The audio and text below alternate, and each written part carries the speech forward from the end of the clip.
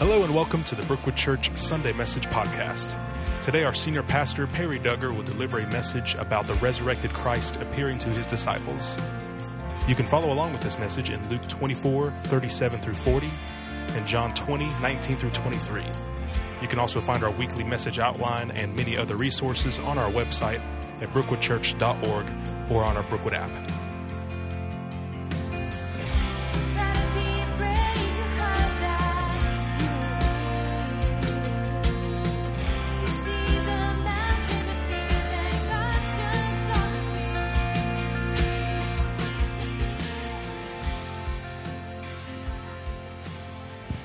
Do you know that truth?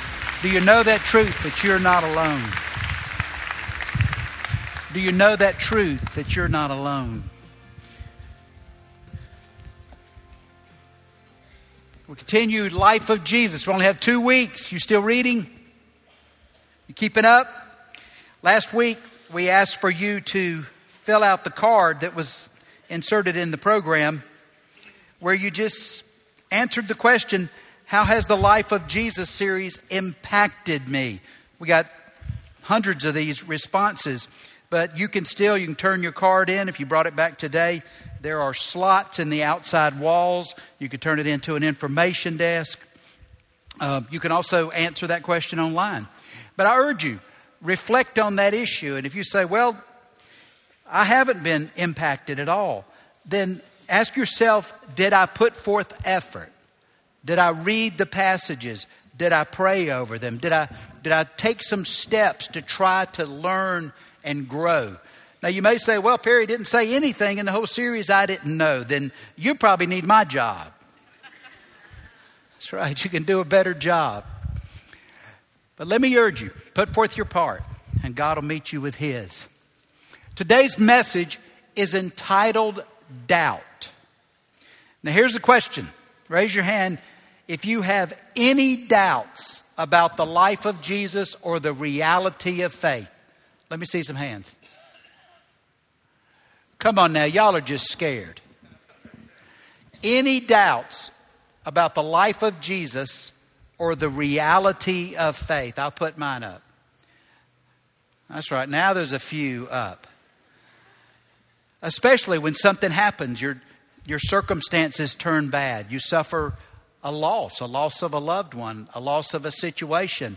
I think it's very normal to ask some questions, even some anguished questions. How can God be real and I'm suffering like this? None of you have ever felt like that. Now let me see some hands. You look at your life, your situation, it doesn't square somehow with what you believe about life or about faith, about God, about His Spirit at work. We're going to focus today on doubters. And I think it includes us. Our theme verse, you take out your message guide. The theme verse is there toward the top. Jesus said, "Blessed are those who believe without seeing." And we'll see the context of his statement toward the end of this message. But do you believe? Where do you stand? None of us have seen Jesus in the flesh. Fry had a vision of him one time. And some of you may have. But if you believe, you believed without seeing Jesus physically. So have you believed in Jesus as Savior and as Lord? We turn to reading 2:16 on page 250. In the evening of that first day of the week is Sunday. This is the evening of Resurrection Sunday. The disciples were gathered together in an unspecified location. It could have been the same upper room where they had the Last Supper. Perhaps it was a friend of theirs who had given them this room, and this may be where they're hanging out together, sort of reeling in their doubt. The doors were locked because of their fear of the Jews. See, they expected that the temple police might arrive at any moment to arrest them all. to end their movement, because they knew that Jesus was put to death, not because he had committed any crime. He hadn't said anything that was blasphemous, and yet they hated him, and they drove Pilate, the Roman governor, to put him to death. So they're sitting here wondering whether these guards are coming for them as well. Then Jesus came, stood among them, and said to them, "Peace to you." Now, what state was Jesus in? He appeared in their midst. Was he already in his glorified state? Glorified state is the state that Jesus is in today in eternity. It's the state that we will be put into to live eternally. So it's a body that can live in an everlasting fashion. So has Jesus already been glorified here? Who said that? No, you're saying. I think you're right. Well, then how did he pass through walls? How did he pass through without opening the door that was locked, if he hasn't been glorified yet? See, I think the scripture indicates that Jesus would not be glorified until after he ascended into heaven, which would occur 40 days later. But I want to remind you of some other instances that you've seen if you've been reading along. On one occasion, he walked through a crowd that was intent to throw him off of a cliff. What city did that happen in, or village? Nazareth. Oh, give out some gold stars. Yes, Nazareth. Luke chapter 4.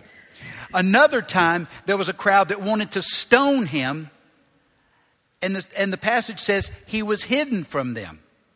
John chapter 8. Now, how does that happen? They were trying to throw one man off of a cliff. Everybody's attention was on this one man, and he walked away. Another time, they were going to stone this same man, and he was hidden from their presence. It appears possible, doesn't it, that God enabled this ability even though Jesus was in a human state. Was it a power that Jesus could tap into? Was it a work of the Holy Spirit protecting him? I'm not sure how it happens, but that's just the facts you can see in the passage. Now, it's interesting that when he appeared, he said, "Peace to you." Why did he say peace to you? Yeah, they were scared. Calm their hearts, to reassure these frightened disciples. But it's interesting also that when he appeared, and now he's been raised, and when he said peace to you, he's also speaking theologically, because his death made peace between God and man. And his resurrection confirmed that God accepted his sacrifice to forgive us of our sins. Romans 5:1, Ephesians 2. Now, we want to see several things that Jesus did in this passage. And the first is that the resurrected Jesus confronted his followers. We're at Luke 24, verse 37. But they were startled and terrified and thought they were seeing a ghost. Now, why were they so startled? Why were they so terrified? You think Jesus was dazzling, brilliant light like the angels at the tomb? Who thinks it was because he was shining? Well, then why were they so scared? Yeah, he passed right through a door. Y'all are really learning this lesson well, to despiritualize all these stories and just read it for what it says. He supernaturally appeared in their midst. Now, they're not convinced about the resurrection, and they know that no human can just simply materialize inside a locked room. So they thought they were seeing a ghost, and they panicked. You think that's normal? I think it is too. Why are you troubled? He asked them. Why do doubts arise in your hearts? Now, here's where he's confronting. Confronting doesn't always mean that you're angry. It's just he offered the truth. He asked a question. He engaged them.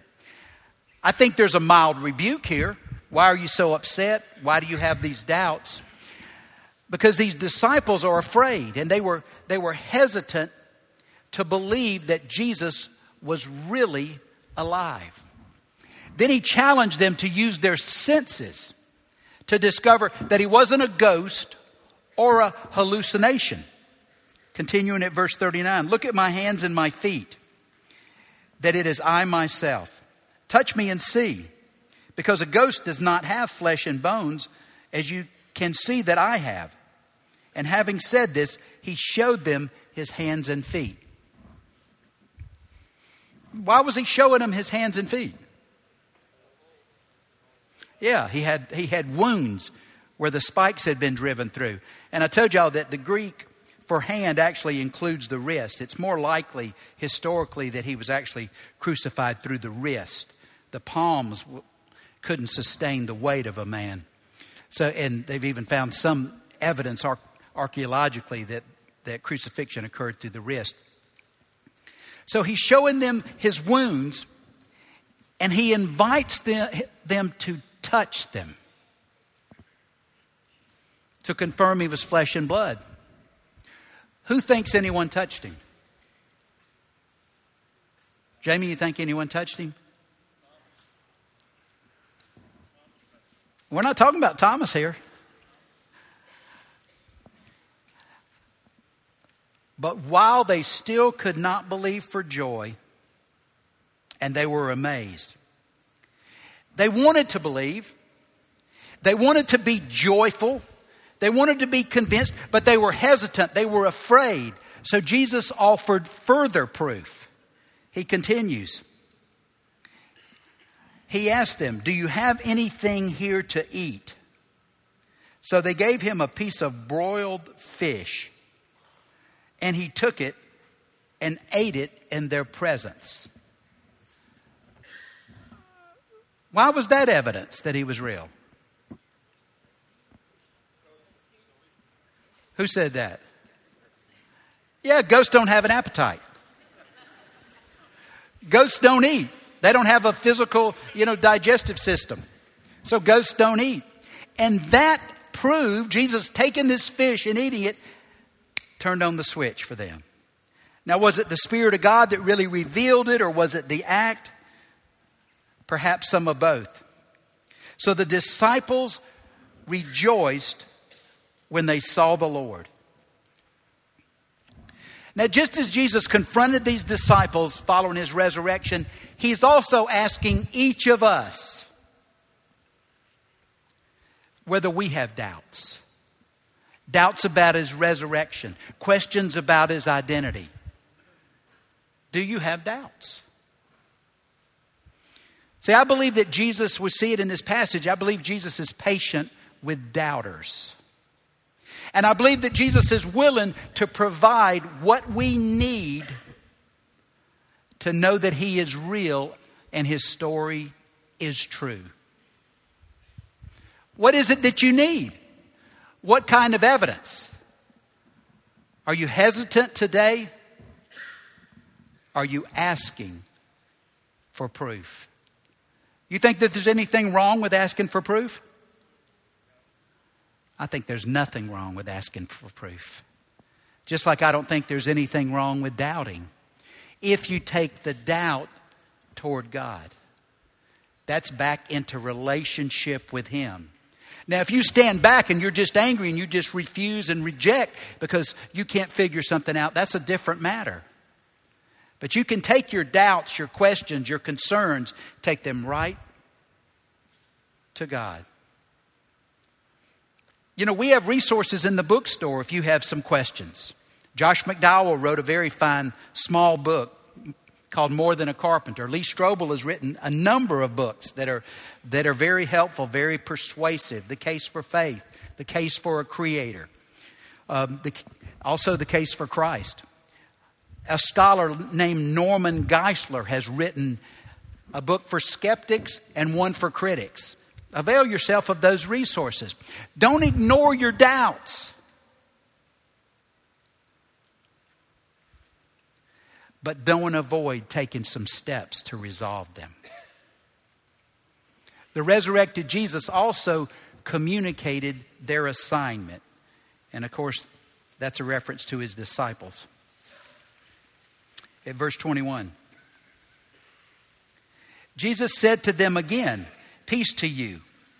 Just as the Father has sent me, I also send you."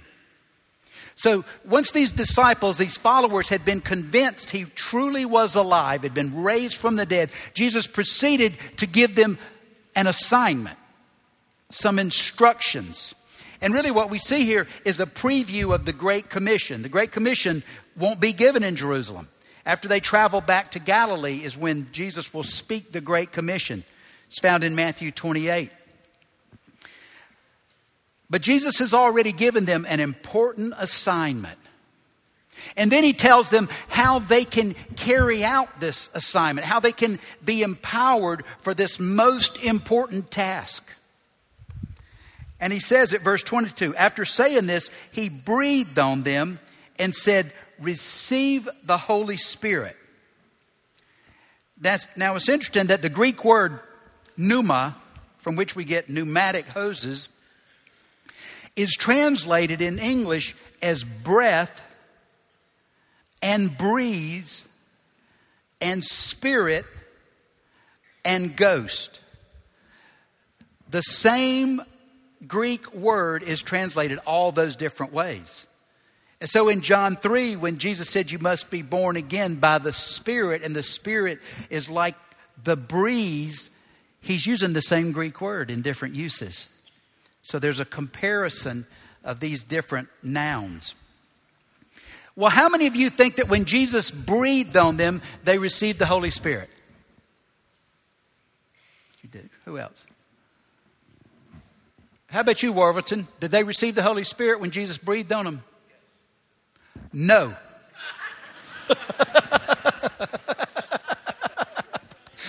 Not yet.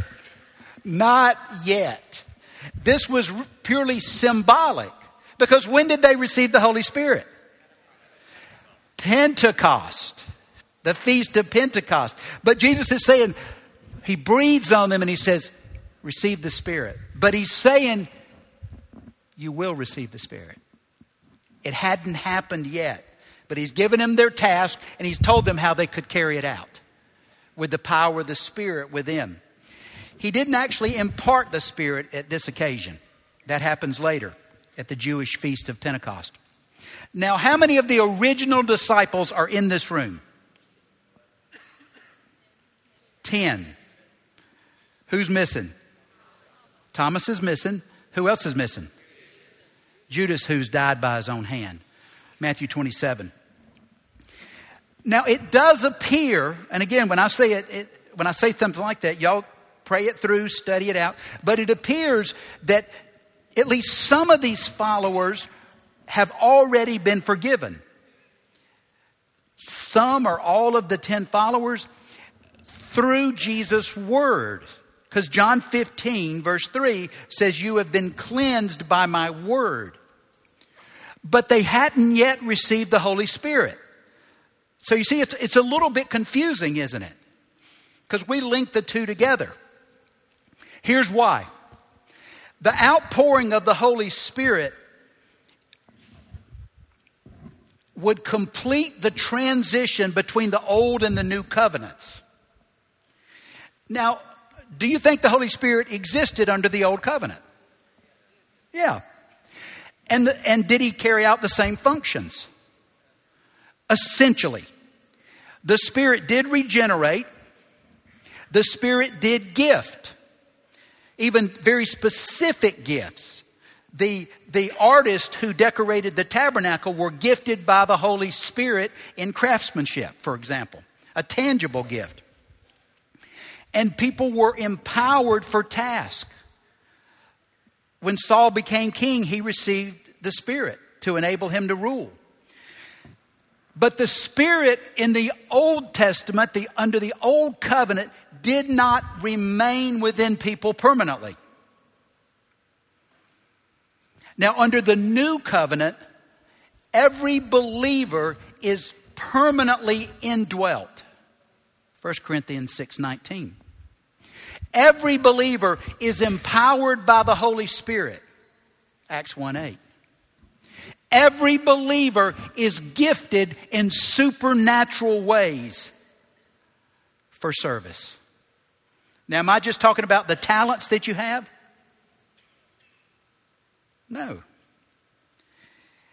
You can be given talents supernaturally by the Spirit, I believe. But the Scripture is real clear. The types of gifts that are given by the Spirit to enable us to carry out the assignment God's given us. You can see a list in 1 Corinthians 12. They're found in a number of places. Also found in Romans, also found in Ephesians. But the Holy Spirit's new covenant work didn't actually begin until the Jewish feast of Pentecost. And Pentecost wouldn't happen for 50 days. And that would follow Jesus' ascension to heaven, which would occur in 40 days. But since that time, every Christian, every born-again person, every believer, those are synonymous terms, receives the Holy Spirit at the moment of salvation. And I'm convinced the Spirit actually is at work even before the instant of salvation.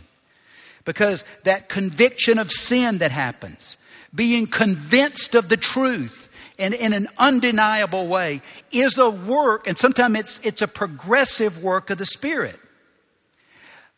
But by the Spirit, you are born again in an instant. That doesn't mean you can always pinpoint the instant, but you have evidence after it's occurred.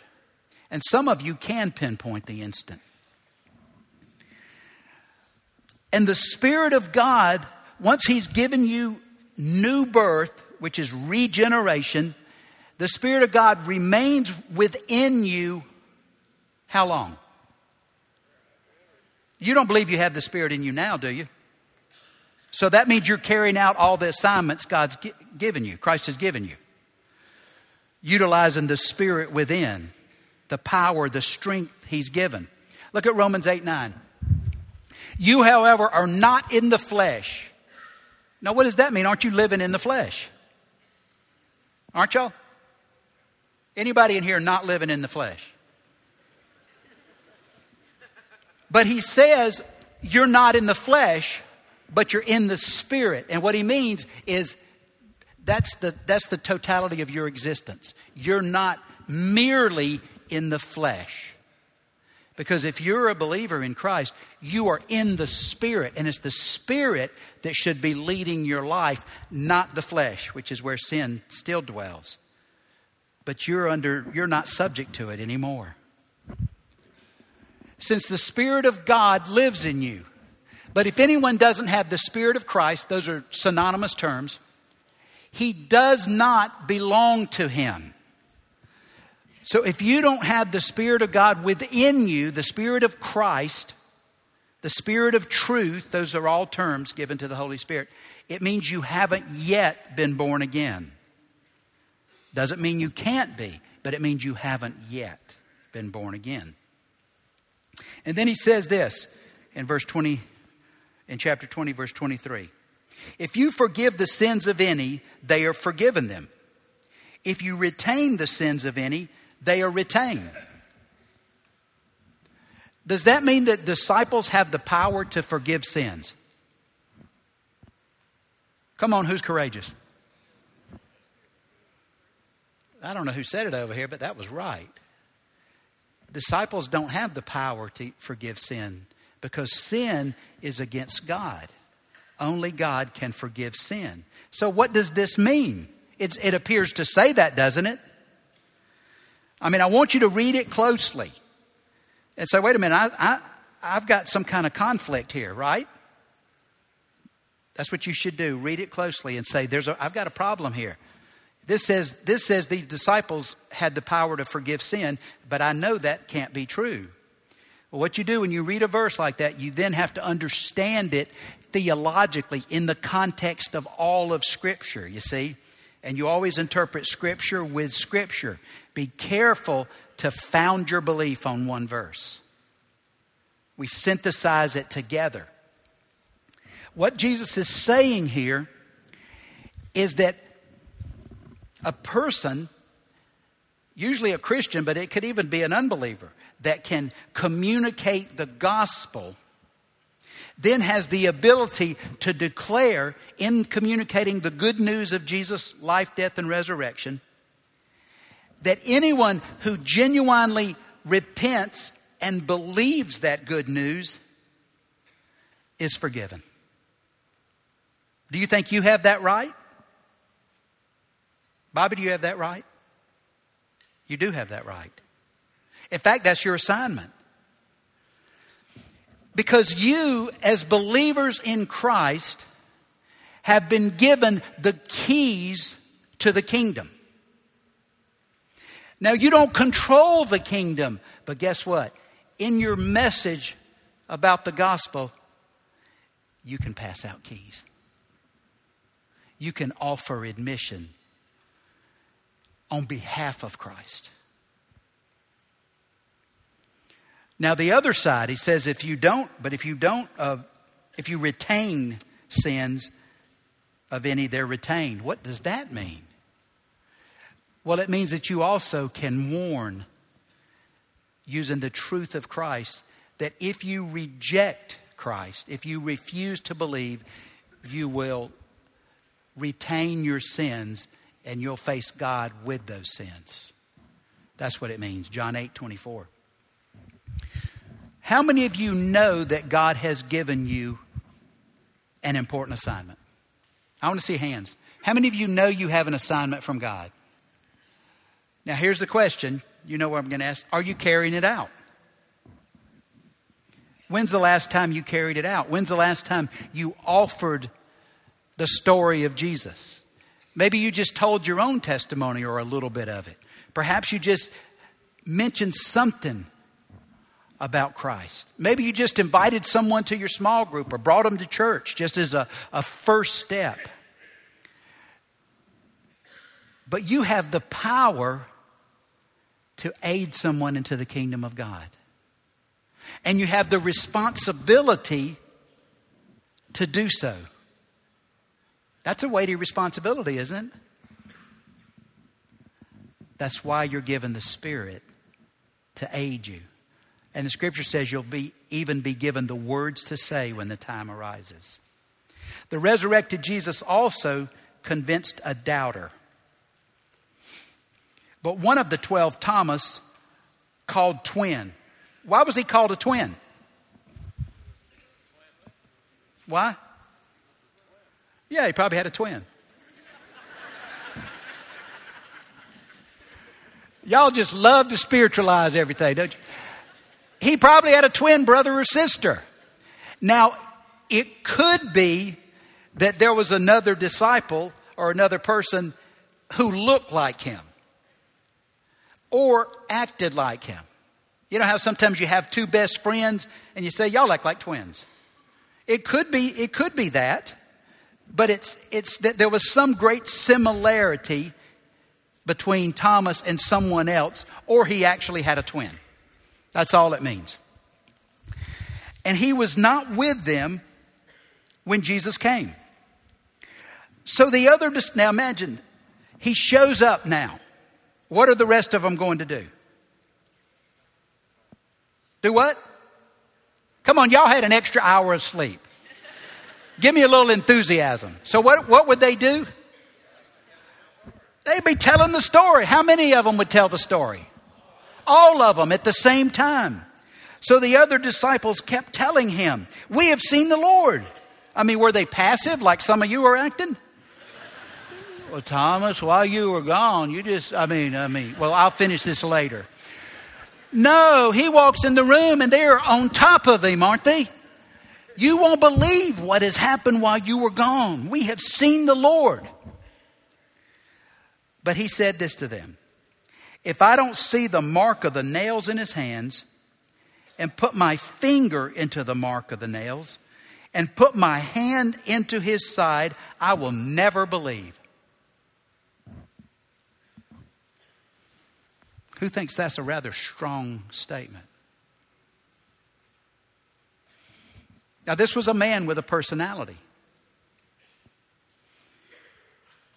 He must have been a very serious man, even a very somber one. One writer said he probably had a melancholy temperament or disposition. Well, how do you know that? Well, you just read everything he ever said in the Gospels. Because he spoke several times. He spoke at John 11:8 and John 11:16. He spoke at John 14, verses 2 and 3. He spoke in John 5. And in all of those times, you see a personality developing.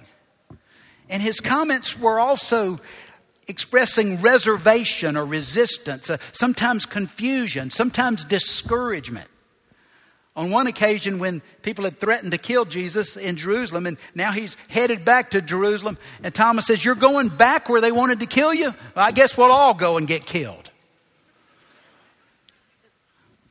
He may have been a little bit like Eeyore in his personality.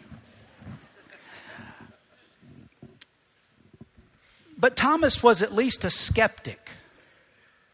And his comments were at least skeptical. They may have been cynical. Even when all these people, a room full of people that he knew and many of whom he trusted, he'd been with for several years, some of them told him Jesus was raised from the dead, he didn't believe it. He doubted it was possible. See, he was so sure that he would never see Jesus again that he needed some irrefutable and personal proof to believe. In fact, he said somewhat surprisingly, I think, that he wanted to put his finger into the wound in Jesus' hand caused by the spikes being driven through for crucifixion. And he wanted to put his hand into the wound in Jesus' side. What was that caused by? Roman stuck him in the side with a spear to see if he was dead. It was blood and water that poured out, confirming his death. How was this said emotionally? What was Thomas' frame of mind emotionally? Is it angry? But was it anger at the people, or was it anger fueled by this overwhelming disappointment? You ever gotten angry when you were really disheartened and disappointed about something? A deep sense of loss, a profound sorrow. Well, do you think his words seem disrespectful? Not disrespectful? Okay, Jesus is showing up. He's raised from the dead. Have you ever hit your thumb with a hammer when you're trying to hit a nail? Would you like someone to stick their finger on it afterward? Have you ever had a deep cut? Or anybody ever had surgery? Let me see, who's had surgery? Well, what if somebody in your family wants to stick their hand into the incision site? That's what's happening. See how y'all just like to dress it up and spiritualize it? Jesus is a man raised from the dead. The hole in his side from a spear is real. And Thomas says, I want to stick my hand in that wound. That's what he was saying. That's real. His words sound a little arrogant, don't they? Do they to you? They do to me. Now, before we judge him too harshly, remember that the other disciples had also doubted the reports of Jesus' resurrection. This passage that we're reading right before this, if you read the other readings ahead of it, you'll see that it was the two from Emmaus who were telling this story before Jesus enters. And I preached on that last week. But remember, the women came and they said, well, we've been told by angels that he's raised from the dead. They didn't even believe him. And then Peter and John went to check for themselves, but they didn't see Jesus. So they're all at this place of going, we don't believe these women. We don't know whether it's happened or not. Even though the scripture predicted it. You can read that, John 20, Luke 24, Mark 16. Perhaps Thomas' doubt was greater because his sorrow was deeper.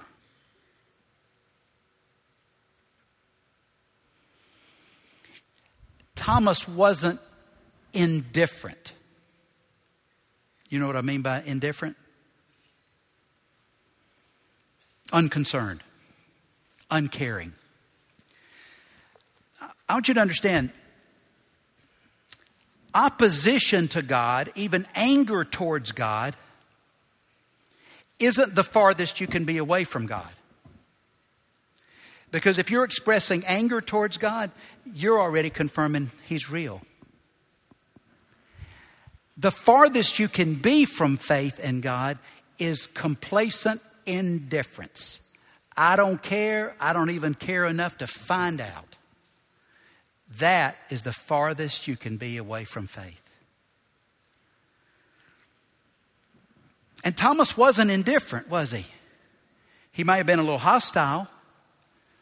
He was certainly deeply hurt.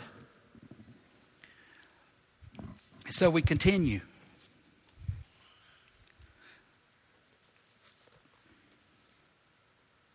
See, unfortunately, I don't know how this happened, but somehow in our Christian culture, we have made being angry or disappointed with God the worst attitude we can have toward God. Any parent ever had their child angry or disappointed with them? Come on, let me see them. Get them up. Did that sever the relationship, or did it open the door to deeper relationship? You see, honesty, even if it's not a positive emotion, is a step toward intimacy, not necessarily a step away. After 8 days, his disciples were indoors again. I'm in reading 2:17. And Thomas was with them. Even though the doors were locked, Jesus came and stood among them. He said, "Peace to you." Same thing he did before. Then he said to Thomas, "Put your finger here and observe my hands. Reach out your hand and put it into my side."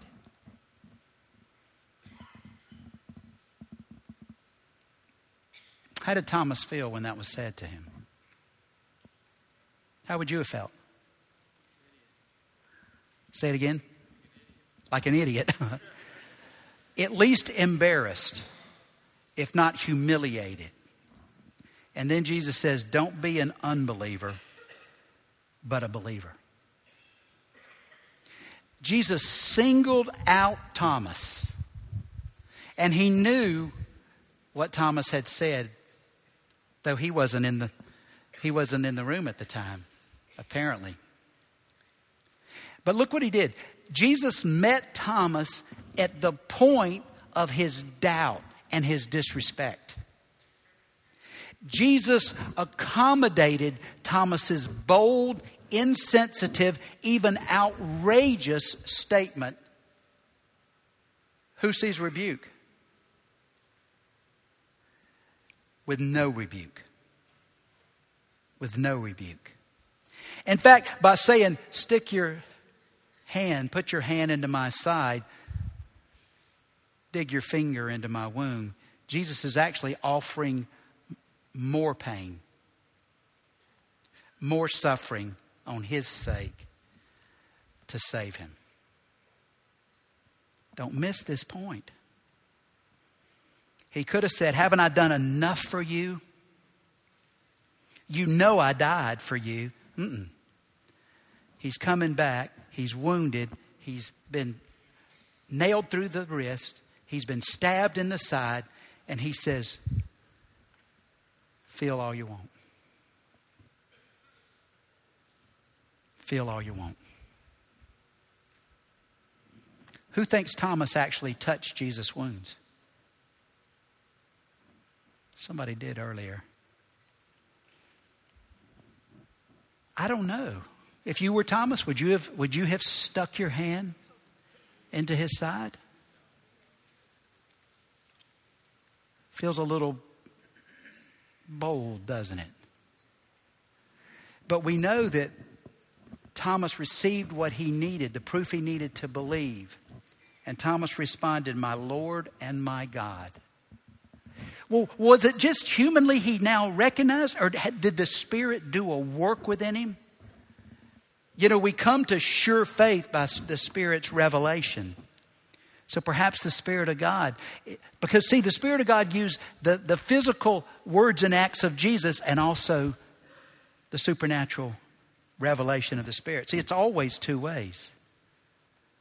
It's always the Word of God illuminated by the Spirit of God that changes minds and hearts.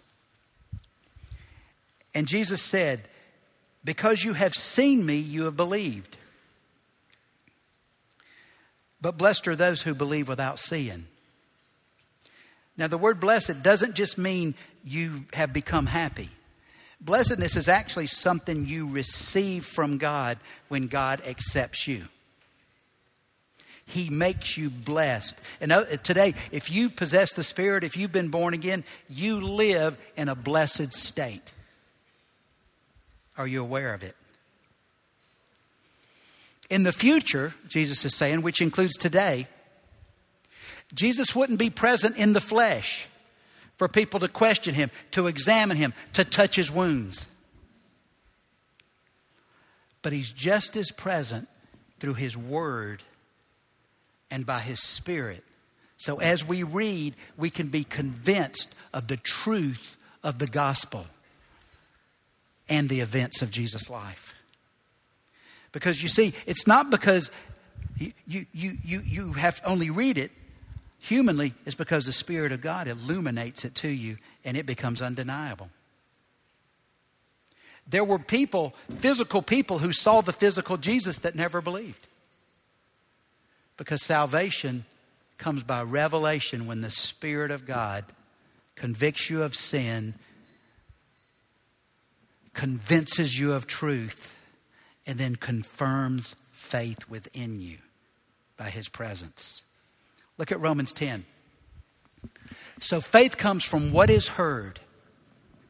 And it can be right now while I'm speaking from God's word. It could be in a small group. It can be when a friend tells you something about how he or she had their lives changed. But faith comes from what is heard. And what is heard comes through the message of Christ. When the Spirit of God illuminates the Word of God. Do you have doubts about Jesus' life, about his death, about his resurrection, about whether the Bible's true? I want you to know skeptics are always welcome here. And that's true in this room, and it's true in every small group and every student gathering and every gathering of children. Skeptics are always welcome. And I want you to realize Jesus knows your individual fears. He completely comprehends your doubts. In fact, Jesus knows what in your life caused you to have those doubts. You know, I haven't yet met a person who disbelieved just because of something they read in a book, some information. Every person I've ever known that doubted had some tragic or painful or disappointing experience in their lives that caused them to question the reality of God. Maybe it was a person they thought was a spiritual person who ended up damaging them in some terrible way. But Christ knows even what caused you to question. And He will accommodate whatever you need to believe. He'll extend to you His wounded hands. He'll let you feel the gash in His side. How can we get there? Well, here's a good start. Take this book. And you say, well, I've only halfway read it. Read it through. Not for more information, but ask Christ's Spirit to give you an experience of His truth so that it becomes real and true and undeniable in you. You say, well, I wish we could touch Jesus. Well, you can touch people around you who have Jesus. See, Jesus is alive in the flesh in you. And you can see lives that have changed dramatically. I know one right there. And people can touch you, and they can question you, and they can watch you, and they can ask, what happened to you? Do you have a story to tell? Tell it. Tell it.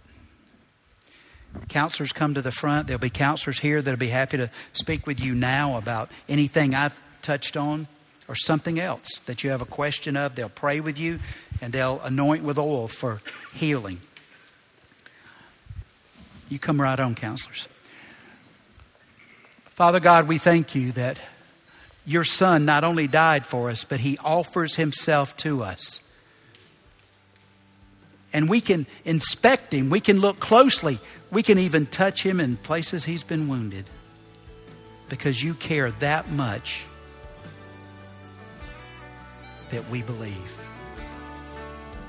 We thank you for your goodness. In Christ's name, amen. Here at Brookwood Church, our desire is to assist you in pursuing a relationship with Jesus so that you can experience transformed life.